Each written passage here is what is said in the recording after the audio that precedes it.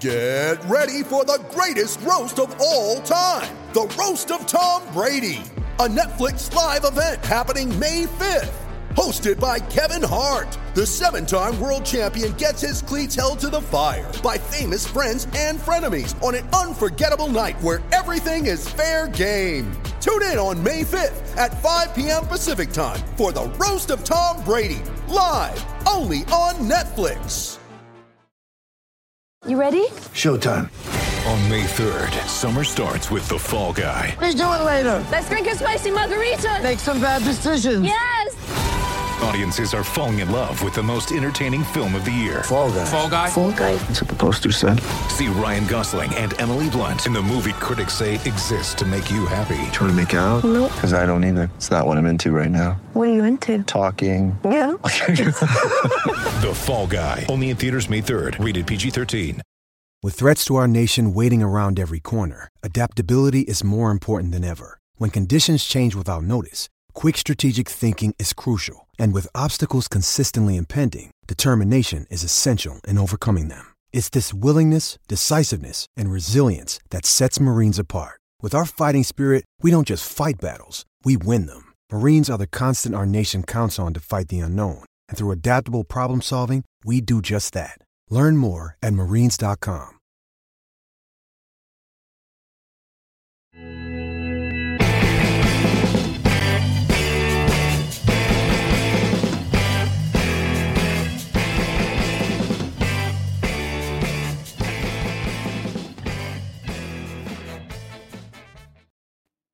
How we doing, everyone?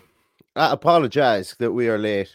It is 100% my fault. But then again, you're going to see me wince in pain through this podcast because I'm getting some sort of gain type feedback through this headset. I haven't bought any new equipment yet. I'm using old stuff, and I don't know how I'm getting some sort of feedback through here, but it nearly blew my head clean off a moment ago, and I was talking to Paddy. So that's why we were late. I was trying to fix it. So if you do see me wince in pain, it's not due to any of Paddy's brilliant takes. It's probably just because I get this big screeching noise through my headset. But anyway, less of that. I'm going to be supping on hot whiskies while Paddy does his review today. I've came prepared. I have my... Oh, Jesus, nearly spilled it all over everything. I've got my flask. I've got my Jameson.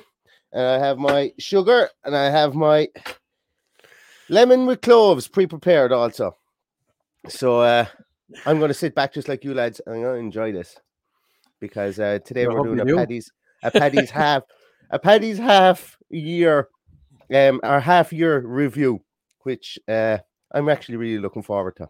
Anyway, Paddy, I feel like I haven't spoken to you in ages. How are you doing? I'm good. Not too bad. Yeah. Getting there.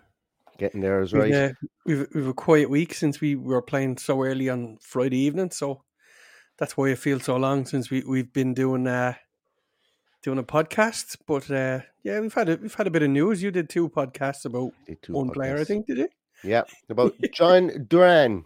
Exactly. Yeah. Someone, and it seems he's flying, or he flew to Birmingham, or he's on his way to Birmingham today to do medicals and sign contracts and whatever else. Make sure that he gets his visa waivers or whatever they are, all sorted out here, and then he's hightailing it back to the under-20s for Colombia, where they've got an absolutely ridiculous schedule, Paddy. Paddy, did you see the schedule? Now, my timekeeping isn't the best, as you've seen today, but they play 2 games in less than 48 hours. Yeah. But they're only young lads. There's under 19s. I know, Paddy. I remember going to tournaments at under 19 level and playing 5 games in a week and not knocking a store out of you. Like, so they're fine. Don't worry about that. I know they're a bit less now than what they were back in them days, but even at that, 2 games of 48 hours is tough going, considering it's international. It's Copa America, isn't it? It's under 19 Copa America. Under 20s, right? Yeah, under 20s South American Championships, and it's so essentially, yeah. So like, there's 4 games in 8 days. Like it's a bit like Villa after forking out 18 million for a player, and he's got 4 games in 8 days before he ever throws on the Villa shirt. Like, wouldn't it? No, I'm not even going to say it. I'm not even going to say it. I'm not even going to say it. The most important thing he can do now is go and light up that championship and come back to us full of beans. And I hope so too. Just like Emi Martinez, go and win the bloody thing. That's what he should do now. Absolutely. And Absolutely. he'll have everybody else jealous that they didn't get their hands on him before we did. But yeah, it looks like a decent signing. We obviously don't know what the feeling is with the management team. Is he being bought for the future? Is he being bought for the now? I seem to think he'll be bought for the now, and they'll give him a try. The guy he's a young man, but an absolute beast of a young man. Lovely first touch, can score a goal, can hold the ball up. Very skillful. Reminds me of a young Christian Benteke, as I've said to you before. I just, yes, I agree with you, but you're just after saying something that's after make me think of something that somebody DM'd me today, and I went back and I watched some of his stuff on Y-Scout, and they made the comparison Nicholas Anelka, and I initially didn't get it, and maybe it was only because it was planted in my mind today. But when I went back and I looked at him, I went, there was a couple of finishes where he just opened his body, and I went, oh, Benteke never did that. Benteke never opened his body like that, and yeah, it's difficult to tell whether he's as quick as Anelka, but definitely the skill is there and the finishing is there. So yeah, it's all bright, it's all good news, and hopefully we'll see more good news towards the end of the week. It looks like we're big in the runner for Guendouzi, so we'll have to wait and see how that filters through over the next few days. Yeah, that was something. That was actually something that just came out there. There was a French show, a Young Cascarino. I'm seeing Young Cascarino, Young Heskey vibes. Oh, I'm going to need more hot whiskey, Paddy. I think I'm going to have a couple of cold ones on top of the hot ones, I think, to get over those two thoughts. Although, yeah, there used to be a running joke in Ireland that Cascarino had to take his teeth out before he could head the ball. And you knew he scored, that his celebration was that he was going to have to put his teeth back in. Yeah. Neil, I think we've put people out of kilter here. They're all talking about your chair and my chair. You're up higher. I'm up higher. Yeah, I'm up higher because I'm using the webcam on a laptop at the moment, which is at a different height. Usually my webcam is over here, and that's why normally when you see the podcast, I'm kind of like this when I'm talking to you. But I'm getting a face on here now, so I should. Yeah, it's. I vacated this room for a couple of days, and my young lad is doing exams, and there's just stuff everywhere, so I've had to tilt my camera up, so that's why you can see my ceiling. You know what we'll do, Paddy? It was either that or clean up, and I hadn't got the energy. I'll come back here, will I? And I'll broadcast from back here, so I have a bit more headspace. I can't. My arms aren't long enough. My arms aren't long enough there. Yeah. Jamie Waters says. Her Duran will have problems with work permit, need 15, he has 10, and the under 20 tournament, Colombia will give him another 3, still too short. I don't think so, because of Colombia are like 17th in the world, and I think I read somewhere that by the coefficient and by actually the new Brexit laws about work permits for Brexit, that he'll actually make it based on Colombia being in the last World Cup, even though he didn't play for Colombia in the last World Cup. I think there's something there. It's a bit weird at the moment with regards to it, and it's a kind of a bit of, from what I could tell anyway, that the club could make an impassioned plea, and it's likely to be accepted. To be given. So yeah. It's actually a lot more difficult to get a work permit from the EU now than it is from South America. What are you doing? I'm trying to figure out, because I'm thinking that it's because I've got 2 pop filters on my mic that I'm getting feedback on my monitor. Maybe that's the case. Worth a try anyway. Yeah, but apparently it's easier to get a work permit from further afield than it is from the EU at the moment, which is why in Ireland we're seeing a lot of our young kids going to the continent as opposed to the old days when everybody went to the UK. Yeah. So all of those things need to be ironed out so people can start moving freely again. And that might take a bit of time. Who knows? We might have a rerun of Brexit before that happens again. Oh Jesus, Paddy! No, there's the royal family the last time, and Brexit this time. We're definitely going to be cancelled. You do know that 66% of our listenership comes from the UK, Paddy. I forgot to tell you that, did I? 66%. And they're a good sort. They're a good sort over there. Suggesting something. I wasn't peddling anything. Well, we haven't even gotten onto our review of the year yet, and I'm already tipping into my second one. But this is to try and kill this cold, guys. I'm telling you, I've never had a cold for as long. We're in the 17th of January, and it was the 26th of November. And the reason I know the exact date that I came down with this cold was because it was the night that we were starting doing that play I was acting in, that acting gig that I was doing. And the night that we were starting, I went, lads, I feel like a train is after hitting me from behind. And things haven't changed much since. So I do apologize if my voice is a couple of octaves lower. But we've got a couple of questions there. Do you know what? We hit a couple of questions that are in there because there's a couple of good questions there. And we can, there's some games we're not, I can't imagine you're going to spend too long on the Bournemouth game to start the season, Paddy, anyway. So I think PTSD might kick in at that stage, but there are a couple of questions there. There was one question I don't know a whole pile about it. Okay, but I'm going to bring up the question here and we'll talk about it. Where's Kevin Walsh? Kevin Walsh asks about the BK8 sponsorship deal. The Supporters Trust released a very strong statement in opposition to it, and rightly so. Sours the good feeling growing around the club. Paddy, I'm going to let you take this one first because, I'm very unknowledgeable about this whole sponsorship deal. Well, we're all very unknowledgeable about it because it's only rumoured. And in fairness to all of the supporters groups, I absolutely agree with them that this is not a line we should be going down in the future. On the other hand, we need money. So where does that come from? For a lot of clubs, it's through advertising of gambling companies. I think nearly everybody either has it on their sleeve or on their jersey. Obviously, I'd rather not. I'd rather see us with a lovely kazoo or whoever, media copiers or, one of those traditional sponsors, let's call them, then to have to be talking about this. But we don't know how true it is, but it was right if people felt strongly about it, I agree with them that they should speak up and say so. I do have my feelings on it too. I'd rather not have that sponsorship or rather not have a gambling company sponsoring us. And that's about all I have to say about it, to be honest. And, fair play to the guys for releasing that statement, and hopefully the club will take notice of it. I think my limited knowledge of this is it seems to be less the gambling element, albeit that there is a push from the Supporters Club, and I'm going to be honest. I'm going to pin my colours to the mast. I think there can be ethical, there can be ethical gambling and stuff like that. Obviously, it is a horrible habit when people pick it up, and it is an addiction, and it does ruin families and stuff like that. And I want to be completely conscious of that. But I think it's less the gambling aspect and more the pornographic side of it. If I'm not mistaken, and somebody put me up in this, as I say, because I've kind of shut it out because I don't know a whole pile about it, and it's not that I haven't gone to look about it. I just haven't had time.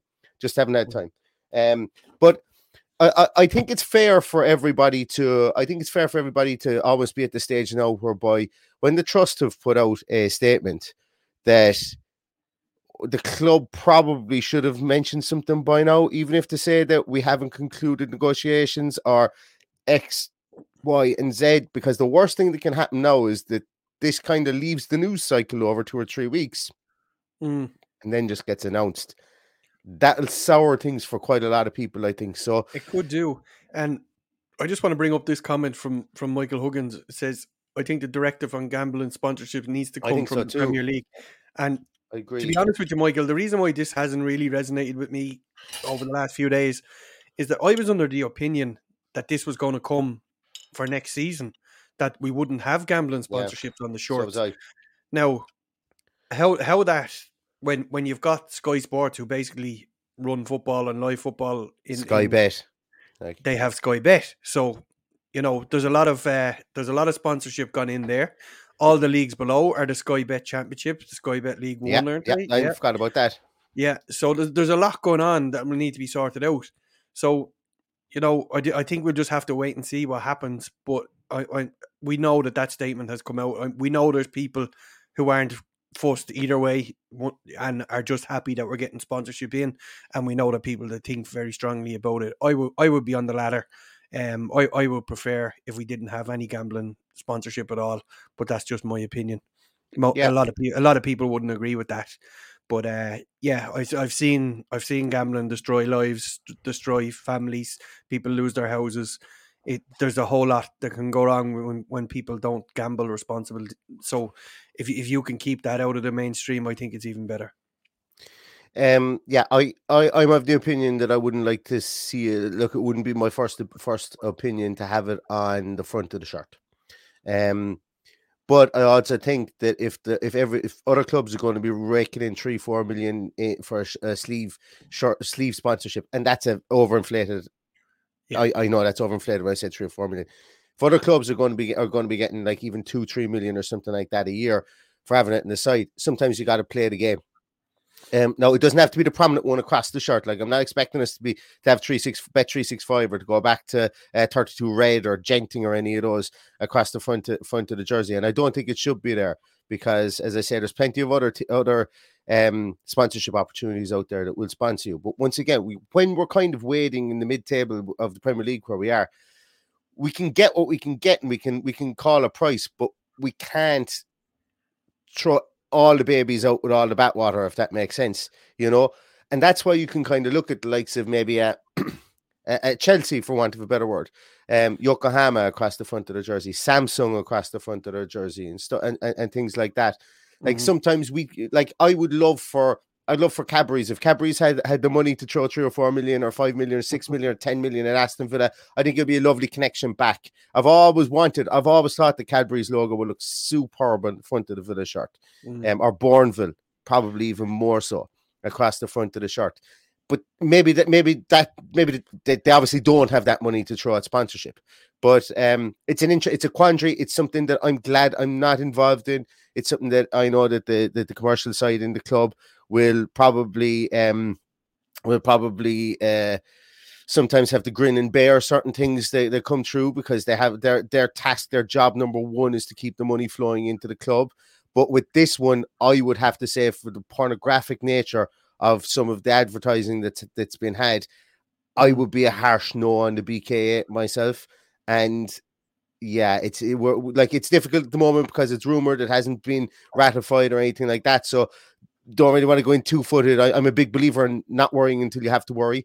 I'm a big believer in that. But if the BK8 comes in, I'll be looking for some serious answers as to why and how people were able to look the other way for certain things. Considering Norwich made such a big song and dance about it, and rightly so. Yeah, Norwich were being offered 5.5 million a year in the Championship. So if you extrapolate that on the Premiership levels, maybe BK8 were offering like mega money, but like I think that there has to come a moralistic standpoint with regards to that, specifically when we have a women's team, specifically when we have a lot of, we have a big push at the moment in the UK, where after the Lionesses winning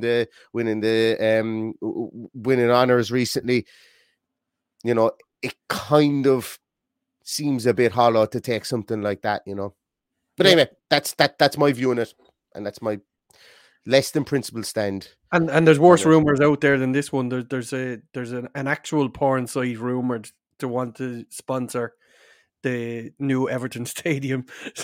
So imagine what that would be like, having to go to a live streaming porn channel stadium, whatever. Then I don't know, but I wouldn't even justify it with the name if I knew the name. But it would be an absolute backward step if you went down that line. But look, we'll worry about it when it happens, if and when it happens, and hopefully by this coming out, you might get another company that will come along and say, oh, hang on a minute, the fans aren't happy, I might get this deal a little bit better, let's go and see what Aston Villa want for this deal, and then we'll find out if the deal is done or not, because they will have to say something on it. So that's my hope. Yeah. Anyway, 17 minutes in. We've taken some good questions there. We might even get onto your review, Paddy. We might hold on to your review. But then keep going to questions. We might have to do it. Actually, it's completely up to you, because, as I said, this was going to be the Paddy podcast for sure, and was going to go down through every game 1 to 19. Do you want to do that, or do you want to maybe pick your 3 best, 3 worst from the year so far? Maybe in a bridge it that way. Maybe talk about, I suppose, because it's difficult. The more I thought about this after we agreed to do it today, I went, There's going to be a heavy before Unai and after Unai situation to this, We'll do best 3, best worst. So, and obviously we know that Unai Emery has changed the whole outlook here, and look, he's still one of his results is going to be in the worst three. So we'll do 3-2-1. That's fair enough. Because my three worst actually straddle the three managers that we had. So at number 3, we have the Stevenage result. We've talked about that ad nauseum, so I'm not going to talk about it anymore. At number 2, I'd have the result against Newcastle under Aaron Danks. I thought that single-handedly was one of our worst performances of the season. And then our worst performance of the season was against Bournemouth at the start of the season under Steven Gerrard. So they're the 3 worst for me. Funnily enough, the 3 best also straddle the 3 managers. The 2 managers. We've only had... Oh, no, we haven't. We've had 3 managers. Yes, sorry. So I've lost my trail of thought there, Neil. No, you haven't. You have to catch me out. You haven't. At number 3, I have the game against Everton. What? Really? The 2-1 against Everton? You had that in one of the best games this... Now I'm interested. Hold on a minute. I'm going to store my hot drink. So now you've sparked my interest, Patrick. Well, Everton. Okay. Yes. The reason I've chosen that one is that we were dropping into a serious situation after losing to Bournemouth, losing to Everton. It became bigger. That would have made it become bigger than Steven Gerrard. And all of a sudden, we were sitting at the bottom of the table on 0 points after a few games. That I couldn't handle. So it was a very important game that we bounced back. Very tough conditions. I was at the match myself. It was 36 degrees, I think, inside the stadium that day. All the fans were dehydrated, so I can only imagine how hard it was for the players. So, that's the reason I have it in there. Was it Everton game or was it the Southampton? I think it was the Everton game that people were saying, God, that was an awful game. Thanks be to God that that game's over with. And then the Southampton game came along and it was like, oh my God, I didn't think a game could get any worse than the Everton game. The Southampton game was the worst one, wasn't it? There was the Southampton game that was... I actually didn't think the Southampton... I thought it was hyperbolic. They went in kicking and screaming against the Southampton game. Southampton game was a game I pretty much expected. 2 teams with 2 managers who were like, listen, will we shake hands and play out an Ireland versus Netherlands 0-0 draw? The job in the, you kind of agree beforehand because both of us are going to get sacked in the morning if we don't win. So, that was. But yeah, look, hey, Everton, you've Everton in there. Fair play. I just think that was a very important win for us, and it would have went the other way completely for Everton. And then, I'm going to overlook the 4-0 win against Brentford. I think that was a one-off, as we saw the following week. We lost 4-0 to Newcastle under Aaron Danks. But for me, at number 2 is the 2-0 win against Spurs on New Year's Day. And obviously, the highlight of the season is beating Man United 3-1 at home. Yes. So... you may call that a bit of bias because there are 3 games I was at. So, well, it could possibly be the point. But I stand over picking the Everton game in there because for me in the stadium that day, I felt a little bit of the doom lifted. And I think if Gerrard had gone out and lost his last 5, we'd be fighting a very different battle than we are now. And that's probably fair enough. I think there was so many missed chances. Did I say the last 5? The first 5 is what I meant. First 5, yeah. But I think we lost so many chances early doors under Gerrard.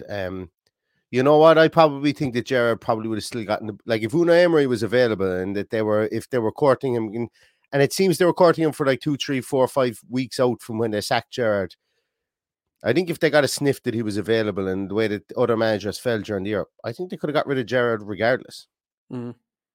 Maybe. I'm going to say it. I think they could have got rid of Gerrard regardless because after the Bournemouth game, the fan opinion had turned hugely, and that's why I say there's a before Emery and an after Emery because God, Paddy, there were some games we were doing team sheet tantrums here, and this is no slight on anybody in the chat, because we were the same before we came on. We were like going, okay, let's try and put a positive spin in this. Let's be all happy and jolly, and let's try and find a reason as to why everybody should tune into this game today. And it's not our job to do that, but as me, I will always try and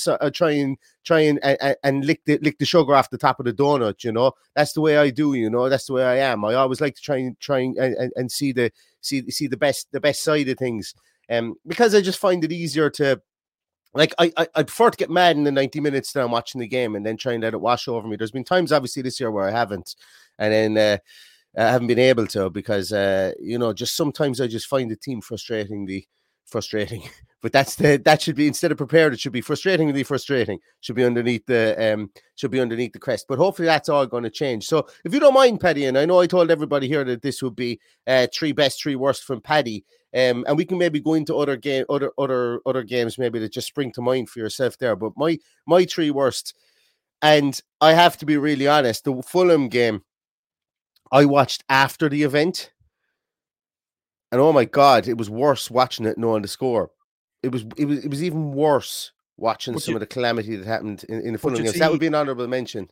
It's an honourable mention because of the performance, but the fact it meant that we got the manager change, is actually has the opposite opinion in my head, that he's gone. Everybody was happy to see him go. So for that reason, I didn't get too low about that game at all. And we got our answer very quick that he was gone, which was great.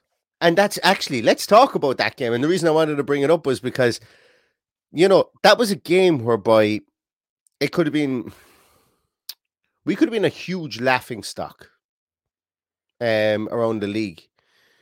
I won't say that we would got to the levels, and this isn't me having a kick at Everton. I like Everton as a football team. I love the history of Everton. I've been to Goodison Park more than that's the other ground I've been to more than I've been. That's the ground I've been to most other than Villa Park is Goodison Park. It is what it is, and they're going to get their new stadium. I like Everton. I don't like how they're behaving right now. I don't think we would have ever gotten to that stage. But to sack a manager literally in the corridor on his way in, and say, knowing that he had to get on the bus back to Birmingham. Yeah. Like the whole hand going, hey, Stevie, before you go into talk lads there, it's not you, it's me, right? Look, no hard feelings. No, right? it was all him. No hard feelings. Yeah. Right. Look, listen, we give you a lift home. And yeah, go on. Tell the boys that they're great. Excellent. Perfect. Like that. That's ballsy to do that. And you may call it hot-headed, and it probably was hot-headed in the moment, considering we found out that Suarez literally got up at halftime and took the door off the hinges on his way in from his box at Craven Cottage. And to be honest with you, that could have rattled the whole stand in Craven Cottage, knowing how old that stand is. But look, fire and brimstone sometimes brings out it can bring rash thoughts, or it can bring moments of clarity as well. And I think that in the aftermath, the clarity came, and you can see what good business people Wes Edens and Nassif Suarez are, from the point of view of, like, we all heard Unai Emery. We all heard Unai Emery was going to be the man that was going to, or maybe the man that was going to come in. But all of us were also thinking there was a small bit of Sean Dyche somewhere in the background that might have been just nibbling away at the back of our heads. Like, so they saw their man, they went and they got him. And the Pochettino rumors and stuff like that, maybe they were true. And if they did go for Poch, I'm not even sure that I would have wanted Poch over Unai, considering I've now seen Unai in action for 6 weeks. And I know the try before you buy kind of thing aspect with Unai over the last 6 weeks has been pretty... There's a lot of allure with Unai, and maybe we would have had it with Poch, but like even that little post of him looking out, and I know it's pure PR, and I know he probably didn't even post it himself on Instagram, but that little post looking out the window of Villa Park and going at the very end, #addicted to Villa. Like, we all fall for it and we all love it, and I'm here for more of it.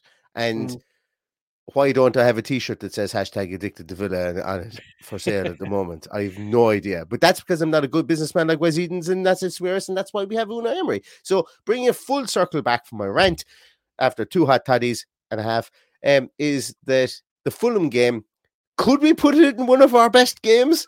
as opposed to one of our worst games, Paddy. Well, that's the whole point I'm making, because it meant the manager was gone. That's why I have no opinion on the game itself. The game itself was irrelevant. We all got what we wanted, and I think we're in a much brighter position than we ever imagined we'd be when Gerrard left. I know we had that great one-hit wonder under Danks, as I mentioned. That was a great result against Brentford. I think there was an element of a bit of relief around the stadium that day, that it was no longer Gerrard and we were looking up and we were after winning 4-0, but then we got out and got spanked by Newcastle the following week, and that's absolutely fine.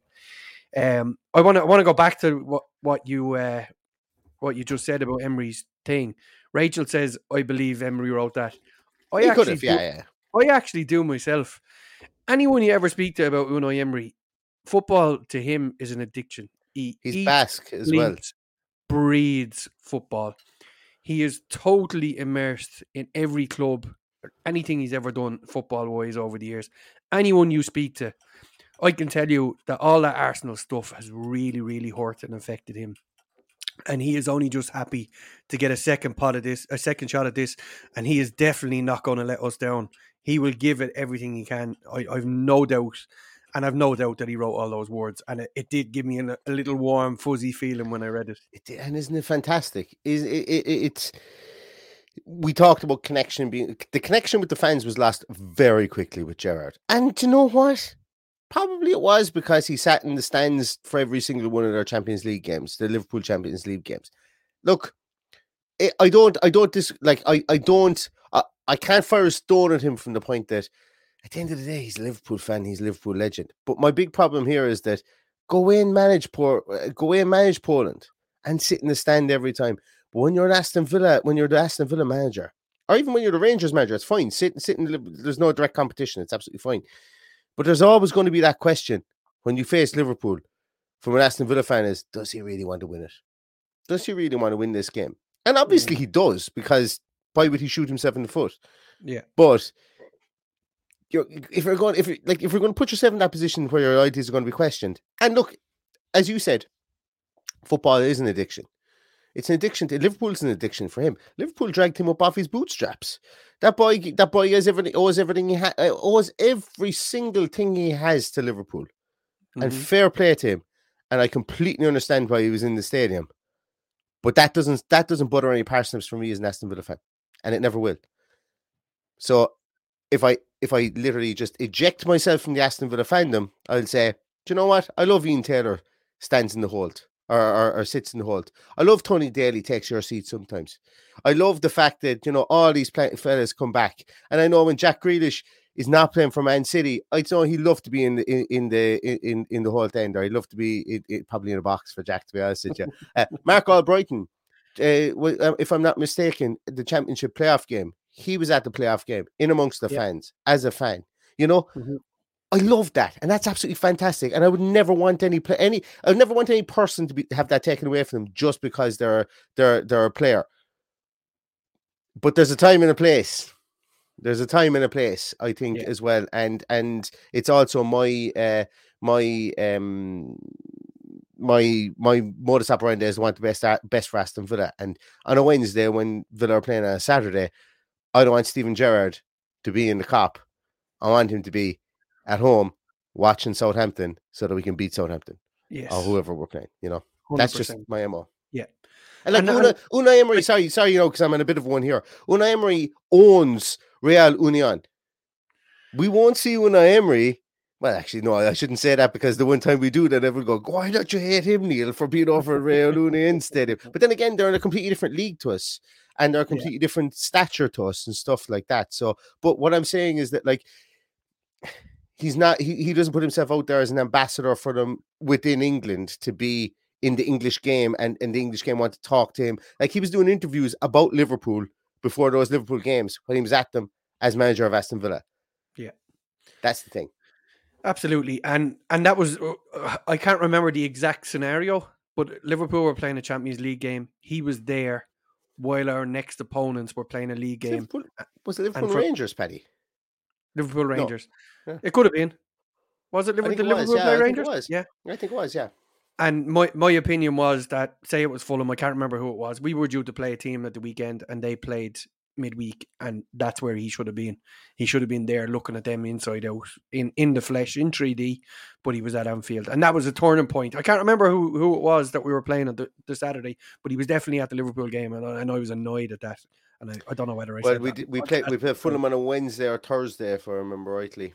Fulham was a midweek fixture, yeah. Other games as well that spring to mind, Paddy, I think that we should discuss over the last, because we are doing a year review. I forget that sometimes. I was pretty miffed at the Crystal Palace game. Remember we went through that portion at the start of the season where we scored a goal, we conceded a goal straight away. An incredibly frustrating part of the season. We'd only scored like 6 goals after 6 games or whatever. I can't remember when the Crystal Palace game was. I'm just checking it up here. It was actually a third game. We lost 3-1.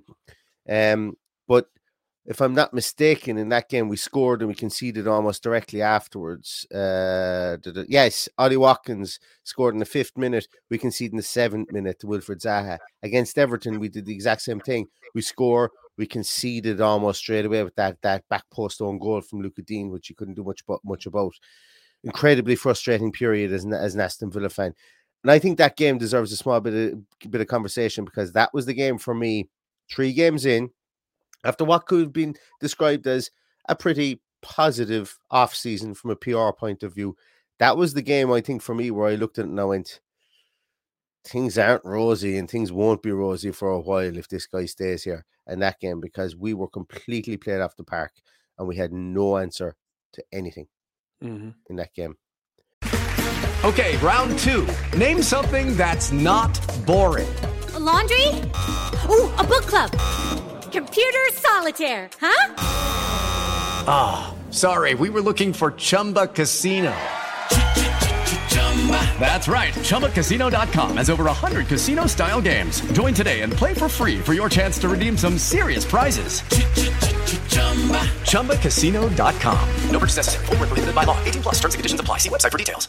Step into the world of power, loyalty, and luck. I'm gonna make him an offer he can't refuse. With family, cannolis, and spins mean everything. Now, you wanna get mixed up in the family business. Introducing The Godfather at ChumbaCasino.com. Test your luck in the shadowy world of The Godfather slot. Someday, I will call upon you to do a service for me. Play The Godfather now at ChumbaCasino.com. Welcome to the family. No purchase necessary. VGW Group. Void where prohibited by law. 18+. Terms and conditions apply.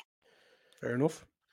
There was like that game was Eze and what's his name? The other lad. Zaha had when he came on, Olise, they had their way with us, really, you know. And what you call him, Mateta comes on in the 70th minute, I think, if I'm not mistaken, or he comes on. It could have been 80th minute, could have been 85th minute, I don't know. But he comes on, he scores straight away after he comes on. Like that lack of concentration, that lack of organization, that lack of anything back then. And I was very critical of Konsa for the first couple of games of the season. But I must say that new coaching has given him a small bit of a lease of life. I'm just not sure he is the guy to bring us to where we need to be. I'm happy with him, obviously, as we are, and I know himself and Mings are beginning to get back that cohesion in their partnership. But upgrades, I would be okay with upgrades at centre half, or an upgrade, should I say, at centre half. And I think when Diego Carlos comes back, he probably moves to the right hand side, and Tyrone beside Tyrone Mings. No, like as I say, Ezri Konsa has done a lot to come back in, and he's progressed as a player over the last few weeks. But that was one of the games, and those first few games, I thought that he was pretty shaky. And I remember coming away from that game going, damn, why did we lose Diego Carlos to that in like the 97th minute against Everton to an Achilles injury? But he's back in his way, and it looks like he's back. He's going to be, well, he's back in training. I don't know, is he back on the field yet? I hope one of the reporters asks Unai that question soon. Is he back on the field? Is he back on the grass? I don't think he is back on grass at all. But I think it was mid-February was the date, I think. Yeah. That Crystal Palace game was pretty frustrating, and they had a narrow one ruled out for offside as well, so it could have been a whole lot worse. And as you say, Mateta come on. He actually came on the 70th minute and scored in the 71st. Is it? Crazy stuff. But anyway, yeah. Other games, another game actually, I think that I enjoyed. I enjoyed a good bit. Most of them, look, as I say, I enjoyed the first half against Chelsea.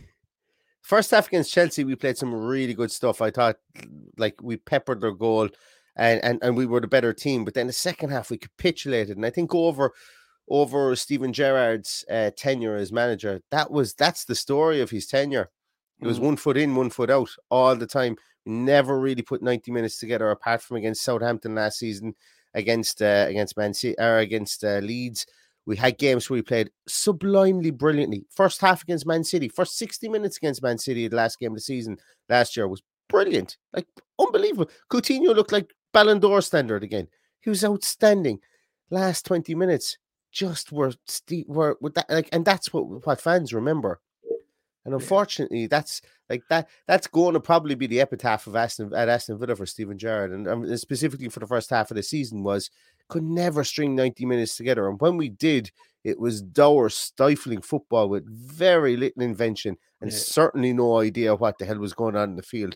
And I think the players would admit that as much as the fans would. The one thing I will say, at the risk of me sounding very, very salty and giving out about Gerrard all along, I would like to say thank you, Steven Gerrard, because the one legacy you've left is Boubacar Kamara. Yes.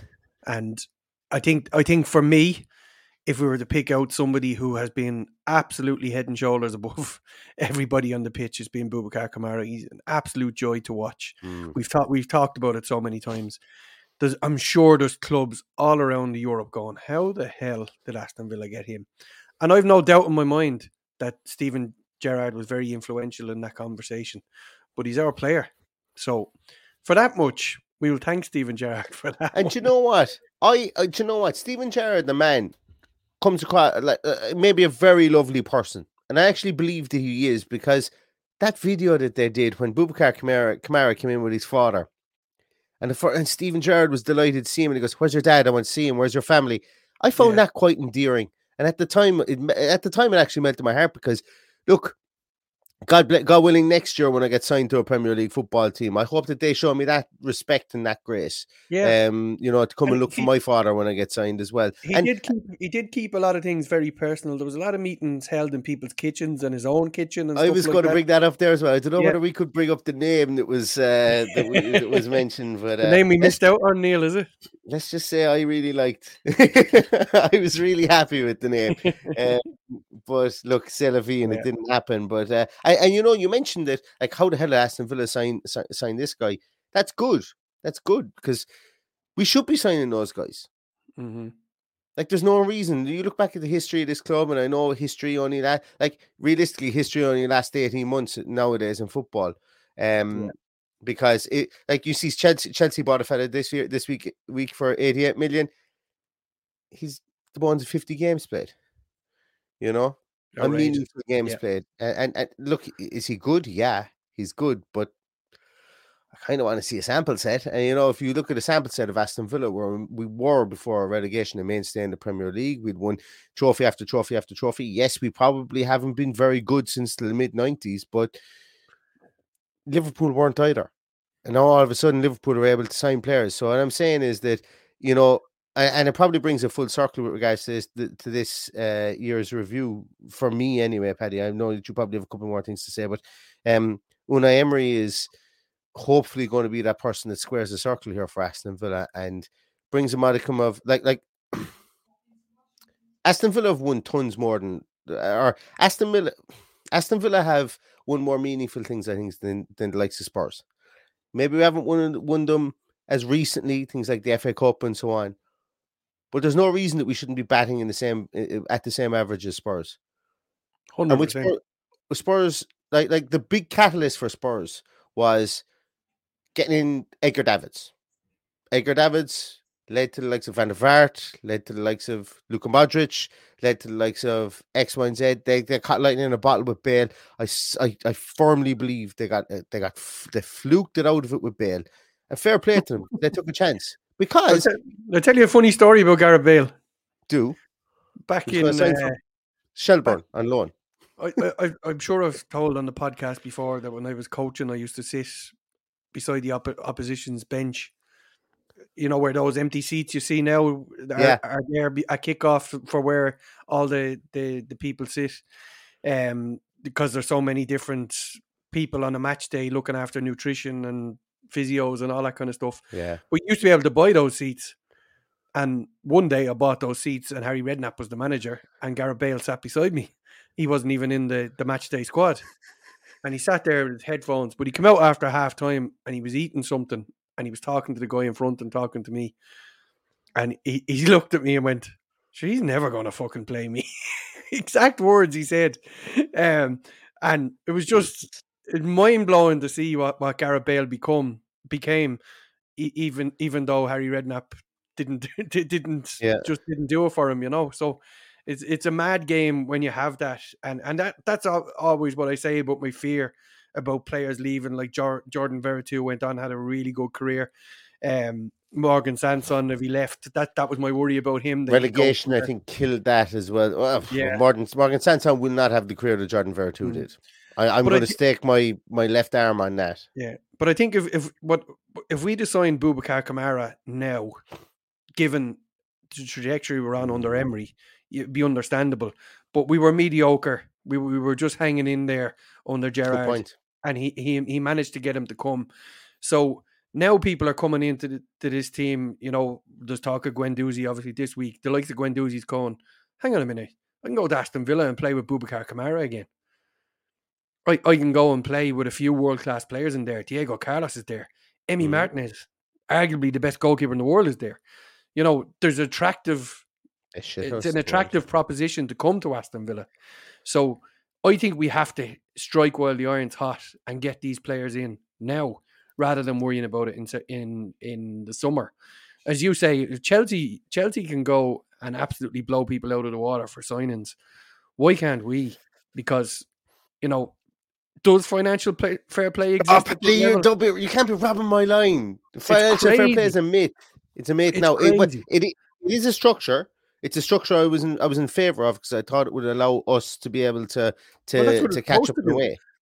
You're supposed to be able to catch up. You're supposed to give other people a chance, but it doesn't. It's not fair and it's not feasible. Like you've got Manchester City who were spending that kind of money when they couldn't sell all their tickets. It's outrageous. Like, so Chelsea. So the big thing here is, did I read somewhere that Chelsea have spent $500 million? They've spent over $500 million, and want to spend more on Noni Madueke, and they want to spend potentially on someone else linked to them today. It's a joke. It's an actual joke. Like, you look at their left back situation at the moment. 63 million, potentially 63 million on Cucurella. Like, the lad's useless. I'm going to be honest with you. Guys, I cannot see it. Other than the floppy hair, I won't go in him. The boy can't defend. Useless. You've got Ben Chilwell, who's injured at the moment. They're talking about signing another left back to come in there as well. Plus, they've got this academy stacked with stars that can't get games. Hudson-Odoi, free transfer this season. By the way, if you're listening, Johan Lange, why not sign Hudson-Odoi? 22 years of age. There's your winger. You know, things like that. This guy that they're bringing in at the moment, Lewis Hall, they're bringing him in. They're giving him left back minutes. The second Ben Chilwell is back. Where's that going to be? Levi Colwell out on loan, playing brilliant stuff. Brilliant, like literally definitely going to be an England player without a shadow of a doubt. Going to be an England player. Just brilliant. It just irks me. It really irks me that they did this whole thing under Abramovich where they bought up every young player going and brought him into their squad at 16, 16, into their academy and never used them. And now what they're doing is, under Bowley, is they're buying up every 23, 24, 25-year-old and bringing them into their squad now. So what they've done is they've fluffed both squads. They're going to come up against it from the 25-man squad rule. I hope there has to be some sort of rule that does it. They can't fit everybody in. But the thing for me, Paddy, though, is that the financial fair play, you're dead right. I've been saying this off microphone for a good while. Why doesn't a mid-table team take a chance and sign like Forest? Forest should have done this. Forest should have done what Chelsea are doing. They should have bought their 21 players in and given them fucking 7 and 8 year deals and had a ton of money to spend afterwards. You know, it would have balanced out the books essentially. Now, obviously, with Forest, they're in a spot of difficulty at the moment. None of those signings worked out. But if you bring in 21 signings, what you expect, or whatever they brought in. Yeah. But for a team like Aston Villa, we should be able to go out in a summer transfer window, sign 5 players for big money, put them on big contracts, and amortize it across the life of those contracts, like Boubacar Kamara's. Go out there and horse money at free agents. Horse it at him. But like the bottom line is it's going to take Have someone it. of the caliber of us to try and push on into that. Like Spurs have threatened to do it so many times. They just haven't bought that quality of player. We need to be, eating at that table as far as I'm concerned. Imagine being a fan of the likes of Bury or our neighbours across the city who got deducted points. Bury gone out of existence. And going back to the Everton, Bill Kenwright wanted to give them a million to keep them safe, and never wanted it back. And he was refused under the law, whereby he can't have 2 clubs. He would have been considered a buying of the club and not a gift. He actually said he wanted it to be a gift to a charity that would then pay it to Bury, and the Football League said no, and that made Bury go out of business, and that's wrong. Yeah. That's absolutely wrong. But when you consider. You wouldn't even buy a toenail of the players that are being bought by Chelsea at the moment, and that would have saved Bury. The money that was spent by Birmingham City when they got their deduction, that wouldn't have even saved Bury. Do you know what I mean? It's just it's wrong on so many levels. There's no way anybody is catching up because the big can just get bigger. They can spend what they like. Manchester City get a European ban. What they do, throw money at it, go to arbitration for sport, overturned. So I think that was the one that said to me that this doesn't really exist at this level, and it's time for us to push on. It just doesn't. And Sarko, I completely understand that. My example was satirical, I suppose, at best, and flimsy at worst. But in fairness to Forest, they've had a good run of results now, and they're into the semi-final of the cup, and but I think they'll have enough to get out of that. I don't think they'll go down. I think there's worse teams there, but. They're kind of up shit creek at the moment, though, because they need to. They're like Barcelona. They'll come at like Emmanuel Dennis. They're kind of half hoping Watford come back in and buy him for 70% of what Nottingham Forest bought him for, because they're going to get into the situation here, like with those the multitude of players that they bought, that you can't move them because they can only play for a certain amount of teams every year, and. You play with fire, you're going to get burned in that aspect. You really do. They've done something that's never been done. We were cast together for Fulham. Were cast together for it. We only signed 9 players. I think that off season. Yeah, 23 plus a couple in this window already. Is that correct? Yes, they brought in that guy from Brazil. And maybe someone else. I don't know. And Dean Henderson is injured, and they're talking about maybe signing another goalkeeper. Well, Dean Henderson is injured. But that's where it goes. That's the squad becomes uneven, and they signed Emmanuel Dennis, and they're looking to pawn him off now again. Who's going to do Would you have taken him in the summer? I probably would have taken him in the summer for the right price. Yeah, but you just never know how. We've seen a multitude of players come through the door that haven't lived up to their expectation or promise.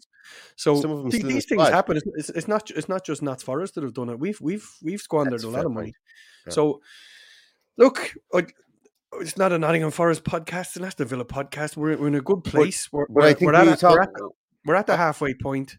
The most important thing is, I think everybody is happy with where we're at.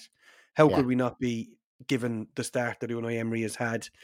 Take out those two cup results. Take out that first half performance against Wolves.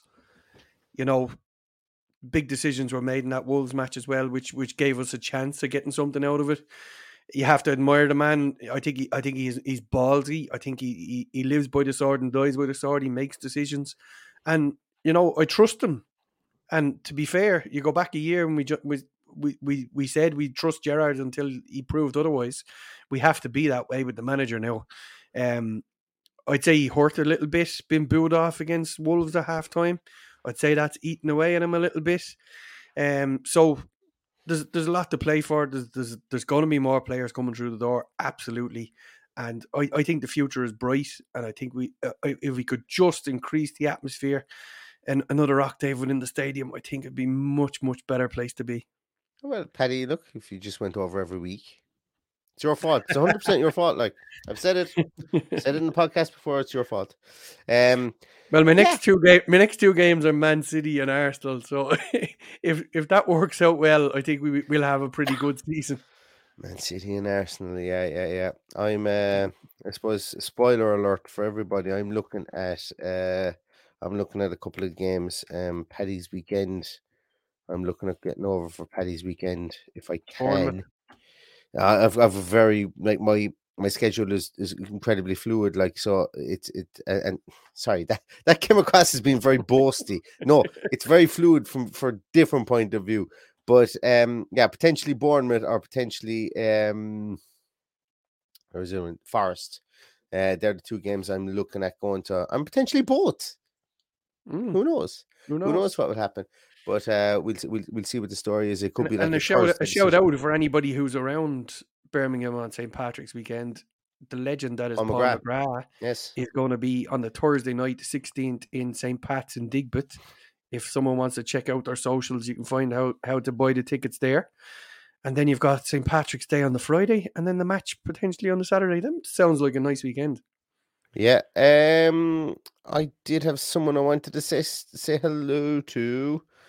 Phil Petty, when I get up, for anybody who contacts me on Facebook, I do apologize. I just try my best not to use that app as much. But if anybody wants to contact me on Twitter, I always use that app. So that's all good.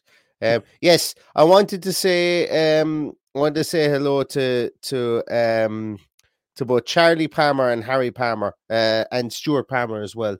The two guys were ball boys at the FA Cup youth game today against Southampton. And I just want to say, fair play. You know, Charlie plays for the club as well, and you know, I just want to say hello to those guys too. So great stuff. And Charlie, I know has been in contact with us for a lot over the last couple of years. Yeah. Stuart, and it's nice to see them having a day out like that today. And I apologize to everybody on the podcast that follows me on Facebook because I've deleted it completely and I'm no longer on it. So I think I just went without telling anybody. So if anybody wants to run the For the Love of Paul McGrath Facebook and Instagram account, it's all yours. Yours. Instagram is fine. Facebook is just toxic. Can't. Well, Paddy, you're running the fucking Instagram account from here on in because there's only so many times I can be sold a terror gun. Boom, boom, boom, boom, boom. I've no interest in buying a terror gun. If anybody from out there works with Instagram, can you please just turn off those terror gun ads and you know and athletic greens? We can't even get athletic greens here in Ireland, by the way. We can't get it. Our HelloFresh. I don't think we can get a HelloFresh here either. I really don't want to be sold things I can't get. Plus, do I look like a fella who would order HelloFresh? Come on, I'm 37 with a grey beard. Get out of it. Stop, Instagram. Stop. I have to say that I think the Instagram ads work very well because they keep telling me I need a hair transplant. So they've obviously been doing some work on it. Well, there's our next Twitter poll. Our first Twitter poll. Right, we're talking anyway, absolute nonsense here now. Nonsense, yeah. And Scott Taggart has said stadium plans have to be one of the major highlights of the year so far. Yes, 100%. Oh, I'd say they're second only to the Inner City Academy. Inner City Academy, I think, will pay for itself a million times fold.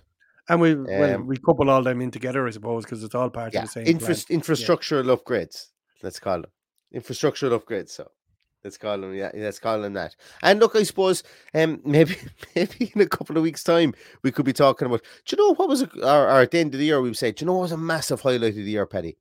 The self-pouring taps at the ground. So there's at half time, I went up and I got a pint off one of the self-pouring taps. Maybe that might be a massive highlight that when I get over again. I'm looking forward to bringing my Hacker 5000 and hacking into it and getting a load of free points. That's what I'm looking forward to. I don't have a Hacker 5000. I don't even know if there is a Hacker 5000, but I imagine you could hack into the system and hack it some way that you could get a lot of free points. And nobody should do it, just like you should bet responsibly. Nobody should do that. You should always drink responsibly, and you should always hack responsibly as well. If you're going to hack something, don't hack your own. Do not hack Aston Villa. Jesus, do not hack Aston Villa. Why won't I shut up talking? Stop hacking Aston Villa, all of you out there that are watching the podcast. Please don't do it. You're only hurting everybody else. Right. On that note, Paddy, it's 10:30, and this has been good crack. And we're probably actually going to be back tomorrow with a... Are you available tomorrow, Paddy? Post-production meeting? Maybe tomorrow, maybe Thursday. Maybe tomorrow, maybe Thursday. We're going to be back at some stage anyway with a preview of the Southampton game at the weekend. I think actually maybe Thursday might be better because I think there's a couple of outstanding injury issues. Like, I haven't seen anything in Ollie Watkins, Paddy. Have you seen it? Not a thing. Not a thing. Yeah, but has anybody out there seen anything on Ollie Watkins? I haven't seen anything at all. Matty Cash as well is another person, I think. Oh, thank you so much. Where did that come from? Matt put that in before we started because he didn't think he'd be out of his meeting to come on the live. Oh, Jesus, I completely forgot that. Matt, thank you so much. I appreciate that, Matt. Thank you so much. And thanks to Ken. Thank you as well, Ken. Really appreciate that. I have, my equipment should be back very, very soon. I've got some good news that my equipment can actually be fixed, so I should be back very, very soon, which is delightful for me. The only thing that couldn't be fixed was the microphone, but it's okay.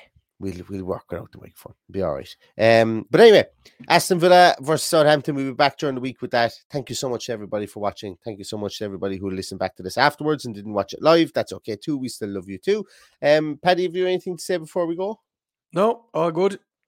Excellent. Well, everybody, enjoy the rest of your night. It's 10:30 here in GMT. I hope you enjoy the rest of your night, and we'll be back very soon. And I still sniff another signing, Paddy. If there is another signing or another link, I'm actually going to do a Jared Delafeu podcast tomorrow. Okay, right. I'm going to commit to doing it right now tonight. I'm going to commit to doing a Jared Delafeu podcast. It's not going away. I can't see it, but it's not going away. It's not going away, but I'm going to do it because the reason I want to do it is because I just think that he's. The more I look at him, the more I think that he fits what Unai Emery wants, and he's probably a better option than Danjuma. And I just said that out loud. But anyway, tune into the podcast tomorrow when I do that. But until then, everybody stay safe, stay healthy. Thanks a million for watching, and all that's left to say is up the Villa. Up the Villa.